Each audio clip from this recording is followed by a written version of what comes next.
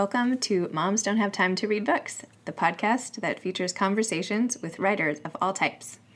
Today's episode of Moms Don't Have Time to Read Books has been sponsored by The Craft Studio. With locations in New York City, on the Upper East Side, and in Tribeca, The Craft Studio is a perfect place to bring your kids for some crafting fun. craftstudioNYC.com. I'm thrilled to be talking to Jeanne McCulloch today. Jeanne is a former managing editor of the Paris Review and a senior editor of Tin House. She was the founding editorial director of Tin House Books and is the co-founder of Todos Santos Writers' Workshop. Her work has appeared in the Paris Review, the New York Times Book Review, Vogue, O Magazine, Allure, the Northwestern Review, and other publications. I'm talking to her today about her amazing memoir called All Happy Families, which really everybody should read. She lives in Brooklyn, New York, and I'm thrilled to welcome her today. So welcome, Jeanne. Jeanne? Yes, very good. I'm so excited to be doing the podcast with you today. Thanks for coming. Me too. So for readers who have not read All Happy Families yet, can you tell them what the book is about? Yes. The memoir begins in 1983. It's an August weekend near the tip of Long Island in East Hampton, New York. And it is the weekend of my wedding. What would very quickly readers will note, because it's in about the third page, is that simultaneous to the wedding preparations taking place, my father has just had a stroke, and he is lying in Southampton Hospital on life support. So essentially what you have is two families that are coming together for one event, i.e. a wedding, that being my family and the groom's family, and it very quickly is turning into a completely different event. My mother was convinced the wedding should go forward. I think she was tired of my father derailing things. I should say he had a stroke that was caused by abrupt alcohol withdrawal after being a lifetime alcoholic. She had told him he had to sober up for the wedding if he wanted to be there. And so she said, we're going to go ahead with this. So it sort of opens on a weekend that had sat in my mind for decades, literally, and I hadn't known exactly how to tackle it in terms of a memoir, and it took me a long time, needless to say, to do that. And it then progresses, and it goes into that weekend, but not only that weekend, also the repercussions from that weekend in both families. And that's the course of the book, basically. And you do such a great job of really painting the backdrop of the story. I feel like the Hamptons and your home there by the sea, that was like another character in the book almost. And I'm just going to quote from what you wrote, "The gardener Vincent in yellow protective earmuffs and a fishing cap drove his seated mower in even rows up and down the sloping lawn as he did every morning of the summer, this day steering around the large white party tent erected earlier in the week for the reception." I just felt like that sentence was so perfect. Like you can just see it. You can see the lawn, you can see the house, you can just... You put the reader right there. So why did you decide to write the story? Like, why now? Well, I have a two-part answer to that. Okay. The first, on a technical... I'll take both. On a technical level, I had written an essay. I'd been commissioned to write an essay for an anthology called Money Changes Everything that came out about 10 years ago. And the editor, Elisa Chappelle, who had commissioned it, had seen my house in East Hampton, my family's house. She and her husband, she had been a colleague of mine at the Paris Review and then later at Tin House, the literary magazine we both went on to. She had seen the house. The whole staff from the Paris Review had stayed at my house one weekend when we had been celebrating the 40th anniversary of the Paris Review. And so she knew that this house existed. She knew that my mother had given this house a name. And I think she was fascinated by the notion that people actually lived in houses that had been given names. So even then, the house became a character in not only our imagination, but in other people's imagination because it had a name. So I wrote the essay, and it was the hardest essay that I've ever tried to write. It took a long time. The reason being, she wanted me to write about what it was like to grow up in that world, which was sort of a esoteric world. Mm-hmm. It was a slice of life that not everybody sees. And yet at the same time, it was for an anthology about money. So I was trying to figure out how to write about having grown up in a big house by the sea, where despite the outer appearance of beauty and glamour that one might put on the house by seeing it, very real things were happening inside, and quite a few of them were not exactly happy. So I wrote the piece. It was in the anthology. An editor read it and offered me a book contract to expand it. I did what I had always told my own writers, because I've been an editor most of my life, never to do, which is to accept a book contract when you have no idea what the book is actually going to be about. So I merrily said, oh, yes, sure, no problem, and I sort of could see it. But then when I actually sat down with the essay, I thought to myself, well, I said everything I want to say on this topic, and I feel comfortable saying on this topic in 5,000 words. There is no way I'm going to expand it. So I dithered about that for a long time. And during the time I was dithering, I was changing jobs. I had children to raise, and the editor who had assigned the book had left and gone to another house. So a lot happened such that sort of the heat was off in a way, but finally it was no longer off. My editor had landed at HarperCollins. The book was back on, and that also had the advantage that I had taken a long time to really figure out how I wanted to write. And then I would say it started with an image. It started with the image of me up in my mother's bathroom on the wedding weekend, and I'm in my wedding dress, and I'm looking in the mirror, and I'm brushing my hair.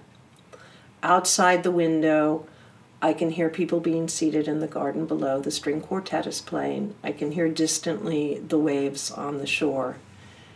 And suddenly I hear, in my mother's bedroom, her dialing her little princess phone. I hear the click, click, click, click, click. And I thought, who could she be calling at this moment? I'm about to go walk down the aisle with my half-brother, because my father was in the hospital. And I heard her at that very moment say into the phone, it was clear she was calling the hospital at this point. She said, put me on with the doctor that's going to be on call tonight. She got on the phone and she said, if anything happens to my husband tonight, do not call his house. We're having a party. And I never got over that, as one can imagine. And the next thing I heard was my half-brother knocking on the door saying, it's time. And he was there to take me down to get married. And that had haunted me, and so I thought, okay, let's go from there. Let's just write that scene and see where it leads. And so I picked a 20-year arc, basically, to write about. And I very much wanted it to begin and end in the same location, with a 20-year span in the middle. It begins with my mother walking into the water to have her morning swim the morning of the wedding. And it ends 20 years later with me in front of the house at the exact same place, seeing the house for the last time. We had sold it, and it was under demolition. It had only been demolished from the inside at that point. So there were still shards of glass in the windows. And that's the final scene of the book, is me seeing it for the last time. And it ends with the sun setting. It had begun with the sun having just come up.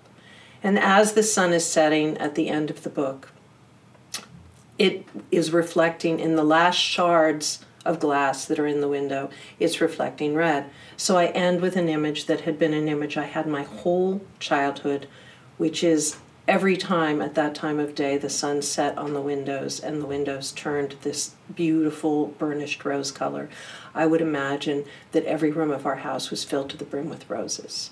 Oh, it's so beautiful. So I was able to begin the book with the image of me that had haunted me in my wedding dress, and I ended with an image that had also stayed with me my whole life and is still with me, which is of the house filled to the brim with roses, which I felt was such a metaphor for family life. And in that way, the book really did allow the house to become a character. Wow. In that so much, in any of our houses, so much family life takes place over long periods of time. Everybody has their own memories. Everybody has their own images that they take with them. And therefore, when the house is gone, it's not as if a chapter closes, really. It's as if everybody just takes those memories in their own heads, and this was an opportunity to write down some of mine. One of the added lovely benefits of having published this book is that people that read it who did know me then, and I just gave a reading out at Bookhampton in East Hampton, so I had a lot of the hometown crowd were there that I hadn't seen in years. Everybody comes forward with their own memories. And they'll say, oh, yes, I remember your mother with the cigarettes, or I remember the little cigarette lighters, or I remember that ceramic cabbage where we hid the pot on the coffee table and she never knew it was right there in front of her face, that kind of thing. Wow. So, well, that's beautiful. By the way, you just listening to you talk, you should be like a storyteller. You should just like go around and like hire you to read my kids' bedtime I stories. would love to. It's like I just want to listen to you talk all day. It's like such a great. Anyway, thank you. So I really first of all, when you just said how you started the book with your mother going for her morning swim. Yes. When I first opened it, I thought for sure it was going to like circle back and something terrible was going to happen on the swim. Just so you know. But so there's like that element of like what's going to happen on her swim, what's coming next. So you're like immediately uneasy. You probably did that on purpose. Well, I did and I didn't. It's interesting that you cite that because when I first was writing the book, I teach a workshop down in Todos Santos in the winter, and we have a faculty reading every session. So I read the very beginning of the book. They were sort of my dry run, that I read them little passages every year. And I read just the beginning, the first 3 pages. Yeah. And afterwards, a lot of people came up to me and said, so did your mother commit suicide? Yeah, that's sort of what I was thinking. And so I thought, okay, so the next page I'm going to say, later that afternoon, she pinned the family veil on my head. So it's very clear in the first chapter that, in fact, no, that's not what she was doing. She was taking her morning swim. But in so doing, and then adding that last bit about she put the veil on my head, it also meant that I was going to encapsulate in the first chapter the fact that she called the hospital and said that. Yep. And that was a lengthy discussion I had with my editor a few times because she said, you really want to divulge that early on? And I said, yes. I tried not to. I tried to put it at the end of the first section, which is where chronologically it doubles back to. But I actually felt like it needed to be right there because otherwise people are going to be distracted by what you just mentioned. It obviously worked really well. Thank you. Good call on that one.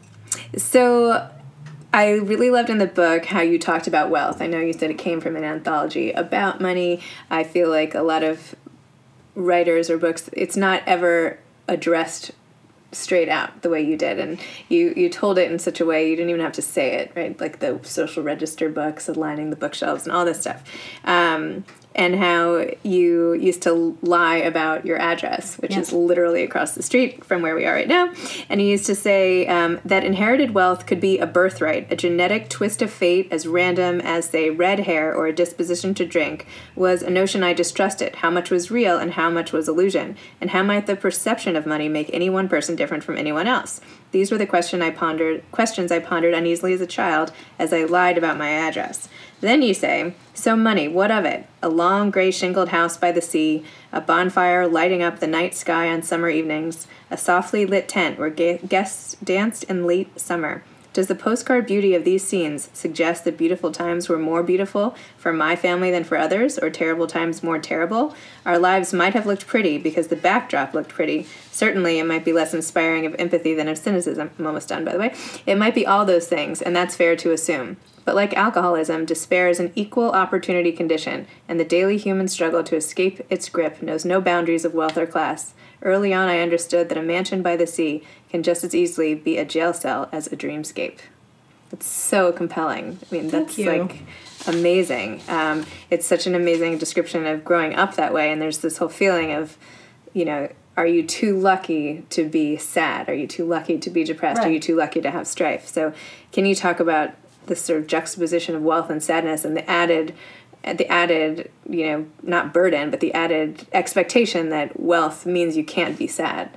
Right. Well, that was exactly what trying to get that right was the struggle that I had in the original essay, which of course was about money. Right. And my whole thesis in that essay was bad stuff still happens. And in that passage that you just read, and thank you, I loved listening to you. I would like you to be the reader instead of me. I also talk about how our neighbor, one of my earliest memories was that our neighbor swam out to sea and was trying to kill himself because his beautiful checking account and his beautiful wife and his beautiful house did not make up for the despair that he felt inside. So early on, that's how I recognized that a big house by the sea can just as easily be a jail cell as a dreamscape. But that is a tricky notion to sell to people for obvious reasons. It's a tricky notion, even though my own children, I'll use them as an example, they did not grow up in that house by the sea, but they have early memories of that house by the sea. And of course they were little, and it was idyllic to them. Mm-hmm. And whenever they talk about it still, they have trouble. They look at that and they say, what a great place to be a kid.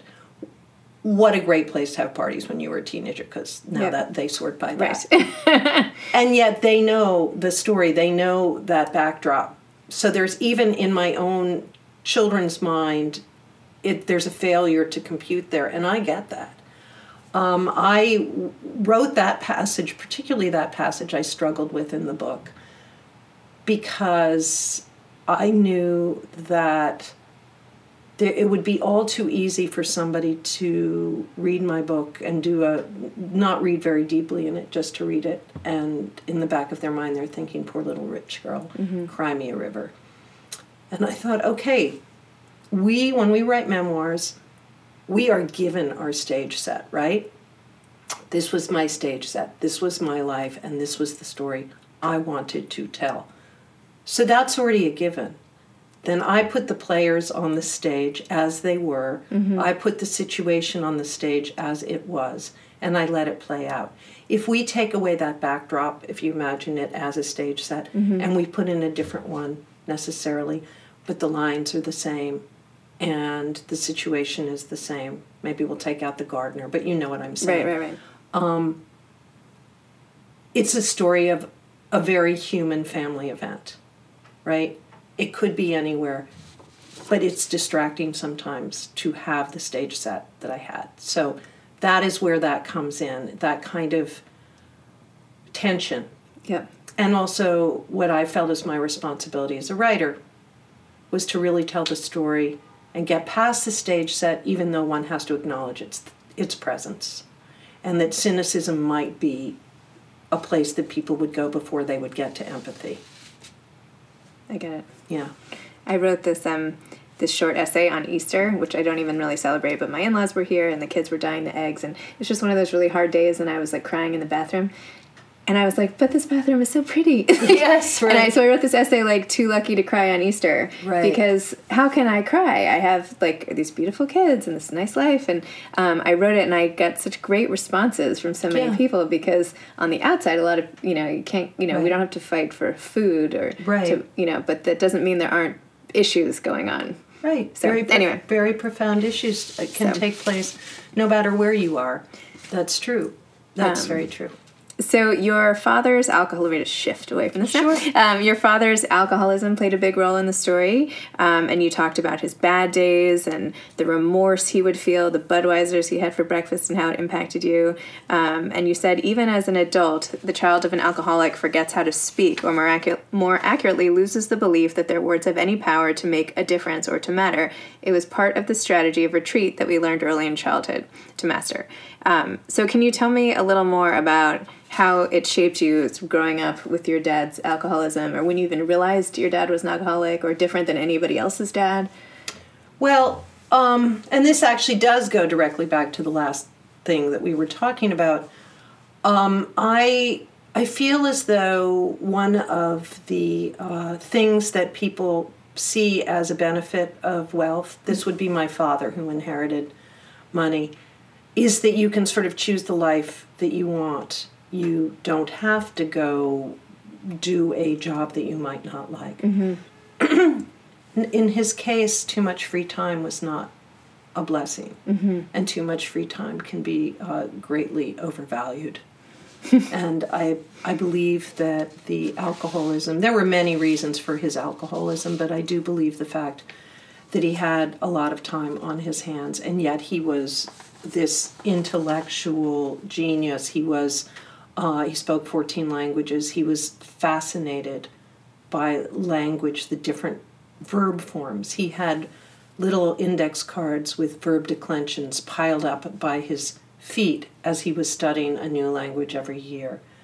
But also he was in our living room in his PJs in the middle of the morning with verb declensions by his feet and a can of Budweiser on his breakfast tray. So what is wrong with that picture, right? I think it takes a child a while to figure out that is not normal. Mm-hmm. You can figure out very easily that everyone else's parents are going off to work and yours are not. Mm-hmm. But how that translates into the fact that his life had taken on sort of a force of its own in the grip of an addiction it takes a lot longer. I remember anxiety as a child about, like, birthday parties. Would he show up and embarrass us? We adored our father, but it was as if there were two fathers. There was the lovely, funny, charming one, and then there was one that was a bumbling oaf. And that person sometimes showed up at birthday parties and scared children and upset parents. And there were stories that I would hear, from other kids in my class about him at parents' meetings. There was one famous one where I guess he spoke up very eloquently in the middle of a parents' meeting about the way he disapproved of the way that French was being taught at our school. And then when he went to sit down, he fell off his chair. So it's like right there were the two parts of my father. And I heard that from a kid at school the next day, right? Because the parent had obviously been talking about it and the kid had heard it. So then you are very aware of it. You're very aware of it, and yet you have no idea what to do about it, and you retreat into the background. In my case, I think now I couldn't never have articulated this then, but I think the combination of the family dysfunction that comes with not knowing at any given point which parent is going to be there, and social protocol, which I grew up in an environment where children were to be seen and not heard. Mm-hmm. Not completely, but in a certain way. You know what I mean? The decorum was there. The combination of those two things made a child retreat into the background. You lose your voice because nobody's asking your opinion, and nobody's going to hear it anyway if there's a distraction of somebody who's in the grip of alcohol. So when I looked back at this story, all I could think to myself, and my husband from that time, now my ex-husband, every time I had seen him over 30 years, he also said, why didn't we stop this wedding? How did we let it go forward? It took me a long time to realize that was all a part of losing my voice at that time. I literally did not feel that I could say, stop. I don't want to blame that on my father, but I do think that the adult child of an alcoholic struggles with things that were imprinted from an early age in terms of discrediting yourself, sorting by other, never sorting by self, because the other is so theatrical. And if you add to that social protocol, that's another big theatric that's going on, right? My mother's mantra, we will get through this with grace and style. If it kills us, that's what she would literally say. If it kills us, the grace and style comes first. That's the priority. So I had those things in juxtaposition to just growing up. And ironically, becoming a writer, becoming an editor, as an editor, it's easy to coax stories out of other people. It's not always easy, but that's your job, and it becomes a privilege to do so. One can relax into that job more easily if one is used to being in the background and watching other people's lives sort of unfold before them without having a voice. It's very natural, for me at least. I don't want to speak for all editors in the world, but for me at least, it was a natural progression to then go and help other people tell their stories, and love doing that. I still love doing that, rather than write my own. Wow. It took me a long time to hear my own voice, to let myself hear my own voice. And I bet your mother, not just with the protocol, but you illustrated her personality so well in so many ways, and I could identify different things about different people I know in the way you talked about your mom. But, how I loved your scene with the automatic Pat, how someone had called her Pat and not by her last name, and she freaked out about that, and how she used these foreign accents too, and, she seemed to be a force to reckon with as well, yes. Especially when she wouldn't give you one of the dresses when you were up in the attic at yes. the end of the book. Yes. I don't want to give anything away, but I don't think it's giving anything away. But anyway, you wanted a dress, and she was like, no, I'm going to keep it. And you're like, Mom, you're never going to wear this dress. Yeah. Yeah. So I feel like maybe, was it just, the combination probably? I mean, do you feel like you've worked on your relationship with your mom in addition to your dad, or you think it was a combination, or... Well, now I'm just like I'm like being your family psychologist today. I'm that's sorry fine. to be so personal. I should talk more about the book. I'm delighted. I'm delighted to have you guide this that way. No, I think with my mother, one of the most important ingredients for me in what I needed in writing this book, I understood her a lot more when I became a mother myself, and even as. Well, with both my children, my son and my daughter, but particularly my daughter, as she started to get older. And I started to think about ways in which mothers always want to protect children and do the right thing, but of course we're all fallible, right? We're people too. And in order for me to really understand my mother, and in a way, let her off the hook, even though she's no longer walking amongst us on the planet, I had to see it through her eyes. In the closest experience I had, which was being a mom myself and knowing ways in which I was fallible. And we're just all trying our best. And in that way, I think I understood her motivations were all, for the most part, coming from a place of doing what we all do as mothers, which is we're lionesses if we feel our cubs are in trouble or if we need to guide them in one way or another, right? That's where we get fierce. And she became fierce. But she was also a very imperious person, although she had a deep insecurity within her that came from her childhood. Her inner child was not a happy person. Her inner child felt abandoned. And, that was, I can draw a direct line from that to the scene you're citing where she wouldn't let me have that dress. Her inner child deep inside her, I don't want to sound like Psych 101 here, but that inner child was saying, mine, you can't have it, it's mine. Even though she was in her 70s when we had that conversation, right? She literally was never going to wear a beautiful silk dress again. Didn't matter. It was hers, and she wanted it. So that kind of thing took me a long time to be at peace with. She was also, there was a side of her that was just a lot of fun, particularly as we got to be teenagers. She was a lot of fun. My friends all just adored spending time with her. We literally would all sit around and gossip and smoke cigarettes with my mother and drink diet soda and do all these things that people weren't doing at home. They did with my mother. But there were also ways in which she was... there's always those parents that everyone else says, your mother's so cool, and your friend will say, she's not your mother, Yep. So there was that, too. But she was such a larger-than-life character that writing about her on one level was very easy, and on another level was very hard, because I did want to get all those very different aspects of her on the page to the extent that I could. Your memory about her... I mean, the scenes were so crystal clear. Did you write? Did you keep a journal, or do you just have an amazing memory?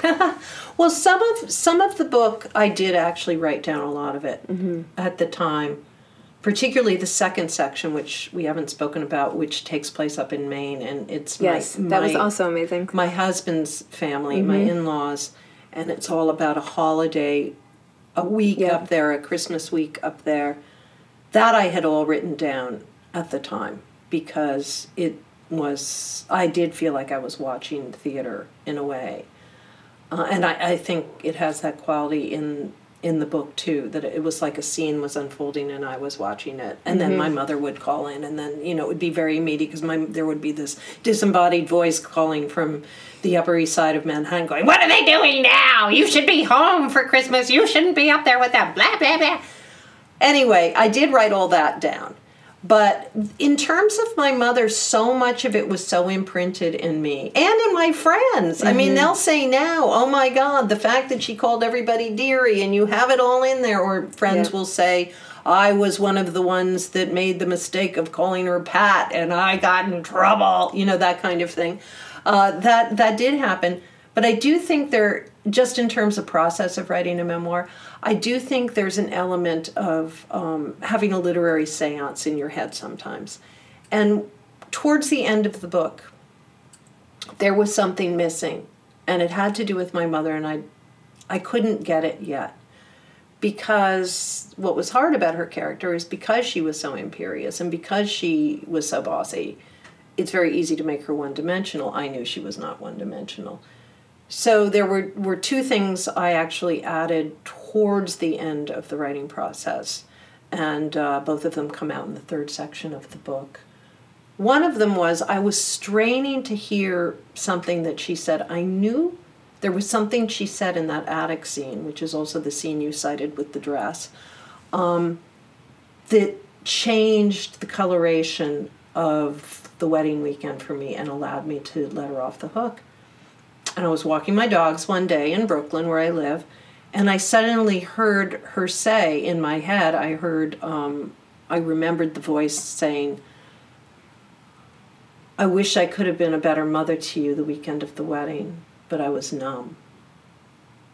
Now, it's not like I hear voices. I don't want to sound that way about it, but I think when you're deeply involved with a character that you're writing about, sometimes something like that will make itself known to you if you've been with the material long enough. And I literally tied my dogs up and took out a receipt that I had in my pocketbook and wrote down that line, and I thought that was it. And that was one. The other one was, which I know you've mentioned to me in our lovely emails back and forth. At the end of that attic scene, we go downstairs and we're looking out the window, and it has cleared from being a gloomy, rainy day. And she said, "You see, I told you should trust your mother. I told you it was going to be a perfectly glorious day." And I repeat that line at the very end of the book. But at the same time, she grabbed my hand and she squeezed it four times. Yes. Which was an old childhood game of ours, that 4 times was, "Do you love me?" And the squeeze back was 3, "Yes, I do." And then she would squeeze 2 times, "How much?" And then I would crush her hand. And then I would do 4 times and she'd do 3, then 2, then 1. That was another thing I remembered very late in the process. So I think, again, there's certain things you remember right away. There's certain things that you have written down. And yet there are also these things that you just have to be very, very patient, and they will come. See that, the other trick of memory, when I read that in your book, I literally was like, because I had forgotten. I used to do that with my mom all the time, and I don't think I ever would have remembered that, and it brought tears to my eyes because you remembered it, and I remembered it. It's like this whole great little circle. Now you're bringing tears to my eyes. I'm so thrilled that it could have it's true. Triggered that for you. I couldn't believe it. I wanted to go call my mom, but I probably should have. So what did the rest of your family think about you divulging all this information about your family? I think you thanked them.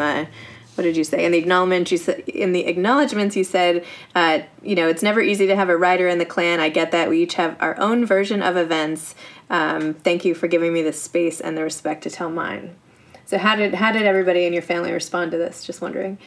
Well, I haven't actually talked to absolutely everybody in my family. But I was keenly aware of my two sisters, my full sisters, not my half-siblings, because they really were the ones who shared our mother, obviously. Yep. It's not my half-sibling's mother, it's our mother. And also they are the two that had grown up with my father. Right? Our half-siblings saw my father on occasions and lived with us for the month of August every year, but that was not the same thing as growing up with our father as an alcoholic. So I was mostly concerned about my two sisters. I was concerned about everybody, but particularly those two.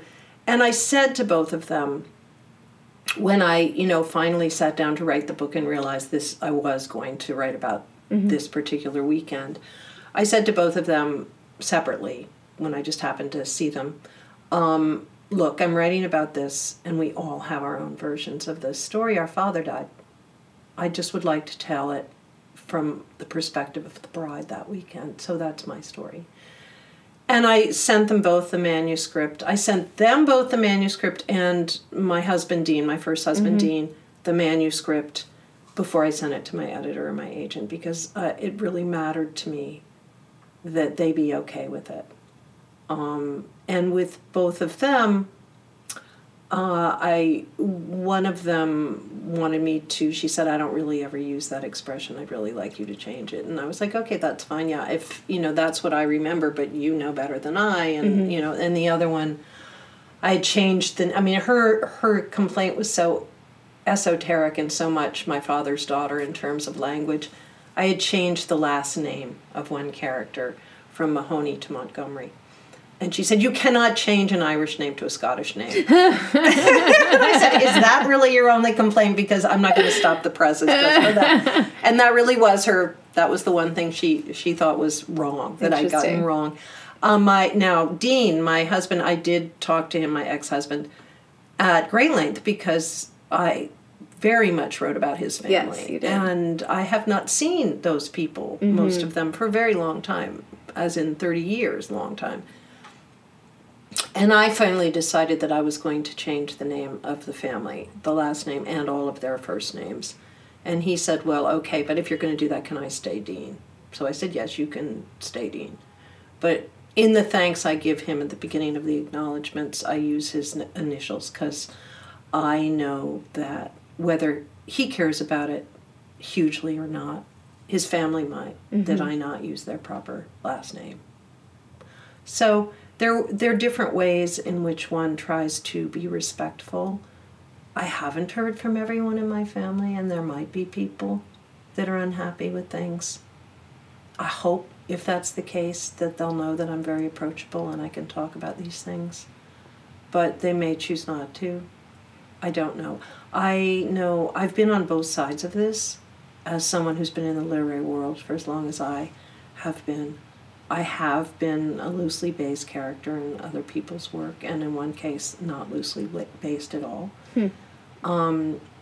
And there are different ways in which I think about that, but I think what I finally, at the end of the day, can say in a general way is, as long as something isn't written for a malicious reason, if it's really written in the name of art, in creating a story, a real story, then I can go with that.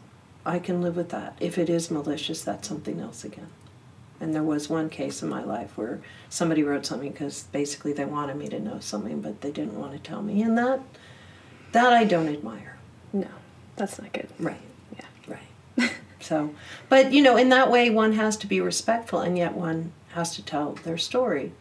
I feel as an editor, I talk to a lot of my writers and other writers, friends who are writers, about this over many, many years, in terms of what is your strategy, how do you approach family in these matters.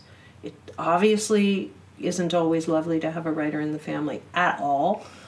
And I got different answers, but the one thing that seemed to be the general truth in all of that, and the take-home for me, was you cannot let that stop you from telling your story.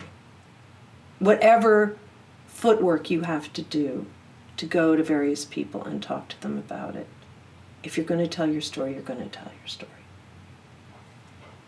And that was sort of the way I proceeded. I knew it was not going to be easy. Right. And it's also not easy when things are being reviewed, because you obviously can't control the media and the press.